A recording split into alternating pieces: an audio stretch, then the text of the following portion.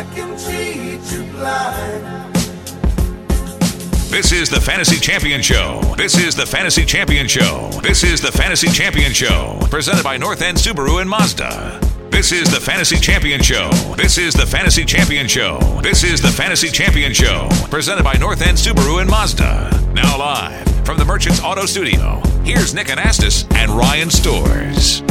It's the Fantasy Champion Show here on ESPN New Hampshire. We're on TuneIn. And we're online at ESPNNHradio.com. I'm Nick Anastas. I'm with Ryan Stores. We're presented, as always, by North End Subaru and Mazda. Their website is buynorthend.com. Check out the latest specials there, buynorthend.com. Special guest, ESPN.com's Tristan Cockcroft joins us at the bottom of the hour. Tristan, of course, a longtime friend of the program, and he's a guy you want in your ear, in your corner down the stretch when you're fighting for playoff positioning. So we'll ask him some questions. You can ask him some questions as well. Tweet us. We're on Twitter, at ESPNNH. Again, the Twitter handle, at ESPNNH. And we'll fire some questions if we deem them worthy enough to float towards Tristan Cockcroft. All right, as usual, we'll go game by game, break this thing down from a fantasy perspective. Week 13, it is officially Week 13, and it's going by quick, Ryan Stores, very quick. Very quick. As it always does. Every single year before you blink, it's already halfway through the season. Now we're in the playoff crunch for fantasy, so a lot of important stuff to go over here, and looking forward to breaking this down this week. Yeah, all right.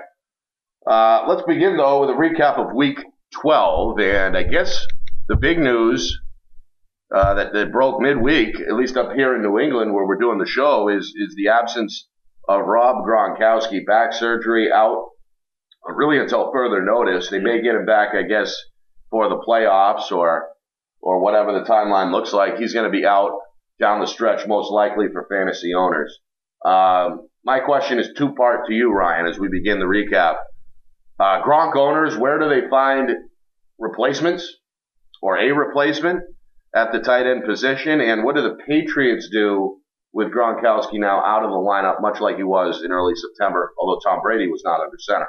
True, yeah. I think as far as to answer the second part first, I guess, for Patriots, they've obviously been able to win without him. He's been kind of banged up most of the year, so it's not really anything new, and you know how Belichick's his next man up, but the only thing that kind of worries me there, too, is Bennett, the second time, isn't nearly 100% as well. So right. As far as if you're looking to replace him fantasy-wise with Bennett, who's probably owned in most leagues as well, he's not 100% either. So I'd look other places for a tight end. We talked about him last week, tight end from Houston, Fedorowicz. He may still be available here and there. So that's a player to look at. But not a ton of tight end options, so this is definitely going to hurt him. But I think overall, for Gronk and his value, you know, I've seen him go in first round of drafts last year, and you know, he kind of filters in first or second round. But I think his value year to year here is declining because he just can't stay healthy, can't stay on the field. Right. He's definitely not going to be wanted a first round pick next year, and I think it's just going to keep on falling and falling. And who knows? This is back surgery. I don't know how. You know, sometimes they come back good, sometimes they come back and they're not 100% the way they were before. So I think it's a lot of question marks there.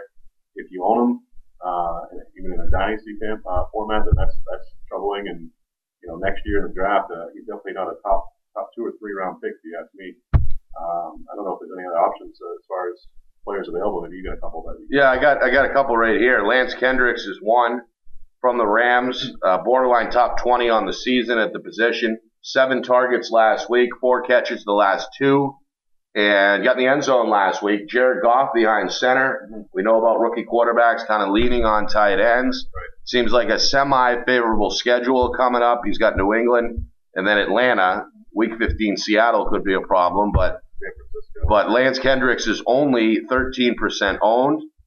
And then this one kind of surprised me. Jermaine Gresham was kind of a name a few years ago. When he was younger, but he's got some matchups too. That's the Arizona tight end. He's only owned in 7% of leagues, and he's at least an athlete, I think, there. Again, found the end zone the last 2 weeks. for Arizona. So maybe Graham, maybe Kendricks, not sexy name, surely, not like a Gronkowski, but maybe serviceable here if you need a guy in a pinch. All right, continuing to review last week's, highlights from Week 12.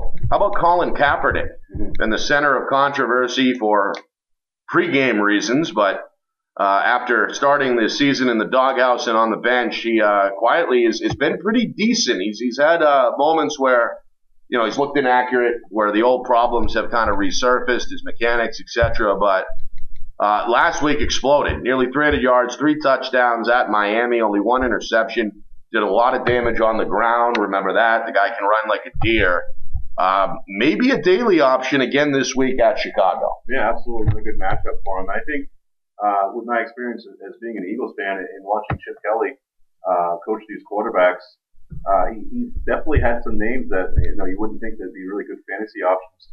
Nick Foles bringing to mind, even bringing Mike Vick back into fantasy relevance. And now I think that Colin Kaepernick is getting a little bit used to the offense.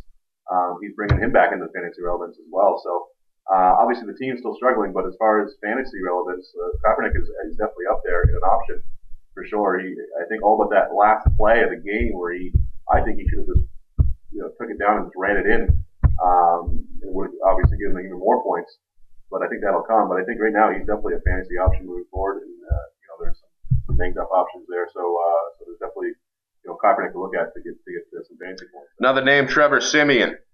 How about 368 yards against the Chiefs Sunday night? 3 touchdowns, no interceptions, had over 30 fantasy points. Just the second time, though, he's gone over 300 yards, and we know how they operate in Denver. It's still run first, but, you're in a pinch. I'm not sure how many buys there are this week. There's just 2. There's the last 2. It's the Browns and the Titans, so that's it after that. Yep. But you're a Mariota owner. Maybe you need somebody. You should probably have a backup in place. But Siemian at Jacksonville, maybe a borderline quarterback 1 play, as crazy as that may sound. Yeah, I mean, if you take his stats from last week, and it was turned into a shootout game. It was very low scoring in the beginning. All of a sudden, the gates opened and all the fantasy points started coming in. A lot of them came in Siemian's way. So yeah, I think the Broncos have a lot of faith in him, and I think that he's definitely up and down and not very consistent. But like you said, they do lean on the run. But he had a lot of big options out there. Demarius Thomas, obviously Sanders can go deep. Yeah. It was Flowers that got that big play last week at the end of the game. That was a big 70-yard plus play. So he's definitely got some options there. He likes to pass out of the backfield as well, tight end options. So I think, like you said, if there's some some concern and you need a pinch, and he's definitely available, and it's a pretty good matchup for him too. Yeah, Ryan Tannehill, another name from last week who played well, 285-3 against San Francisco, but I'm still on the avoid Tannehill bandwagon. He's gone under 200 yards in 2 of his last 4 games. That's despite the fact that they're winning. They're doing it on the ground, as we know, with Ajayi and Tannehill, really kind of a complementary piece, a game manager at this point. And the schedule coming up, brutal for the Dolphins. At Baltimore, against Arizona, at the Jets, and then at the Bills. I mean, those are 4 pretty good defenses, 3 very good defenses, I think. Yeah, especially this week against Baltimore, in Baltimore. You've seen them definitely shut down some good quarterbacks this year. So I'd stay away from Tannehill this week, and it looks like the next few weeks there should be some better options out there. Tannehill has been playing well, obviously a good matchup last week, but I would not circle his name the next few weeks coming up. Yep, and then there's the usual suspects as we look down the list from last week of top scorers in fantasy. Drew Brees continues, obviously, to get it done. He's having an MVP caliber season, although the team is still mediocre. Seems like that's been the deal the last few years. Kirk Cousins still throwing it around. They're behind a lot in that Dallas game. May not be as easy sledding against Arizona this week, but for sheer volume reasons, you still got to like Cousins, I think, as a quarterback 1. And then how about Mark Ingram? The guy, he's gone through a lot of adversity this year, whether it's been physically, whether it's been his fumble issues, where he got benched there for a minute.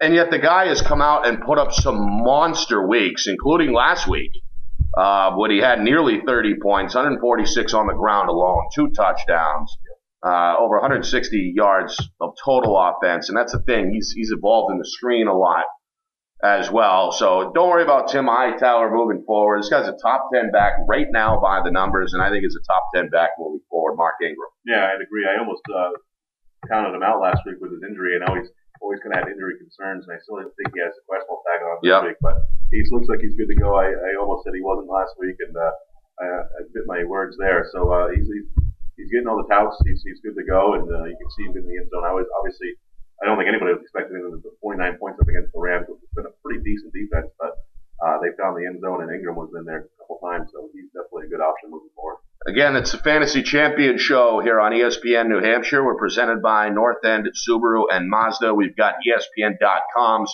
Tristan Cockcroft joining us at the bottom of the hour. And I know one of the questions you have for Tristan concerns Marcus Mariota and what he's been able to do. Obviously, you mentioned the Titans are on a bye this week, but he's still a guy, I think, definitely in dynasty leagues that needs to be owned and probably can win some games here down the stretch in 2016 for your fantasy team. Another one of your players, how about Michael Thomas? Consistently getting it done. He's ranked 10th in my ESPN Fantasy League. 9 catches last week, 108 yards and 2 scores. This guy should not be sat. I know he's had a couple of down games a couple weeks ago against a good Broncos secondary, only 4 catches for 40 yards, but that's really the only floor. Well, early in the year, San Diego 4 for 44, but you take those 2 games out, and he's basically gone at least 60, 70, 80 yards with multiple scores or a score for an average performance. They're at home again against a susceptible Detroit defense this week. If you got Michael Thomas in the middle rounds, you're really patting yourself on the back in one-year leagues, and obviously if you grabbed him in dynasty leagues, you're really happy. And that's where my partner Ryan Storrs is right now. Yeah, absolutely. I think he's a great talent. The thing with him, if you own him, especially in a dynasty format, game to game, you have to be patient because most of those points came in the second half. They didn't do much, and that's the thing. And if you own any Saint, really, even Ingram, who we just talked about, Thomas, Cooks, who actually had a 0 last week, you do have to be patient with each of them because Breeze, as you know, spreads the ball around. A lot of wide receivers, a lot of running backs he has to get the ball to.